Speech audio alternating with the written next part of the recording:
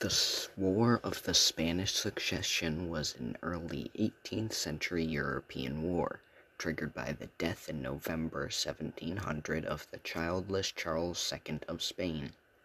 It established the principle that Dianist rights were secondary to maintaining the balance of power between different countries.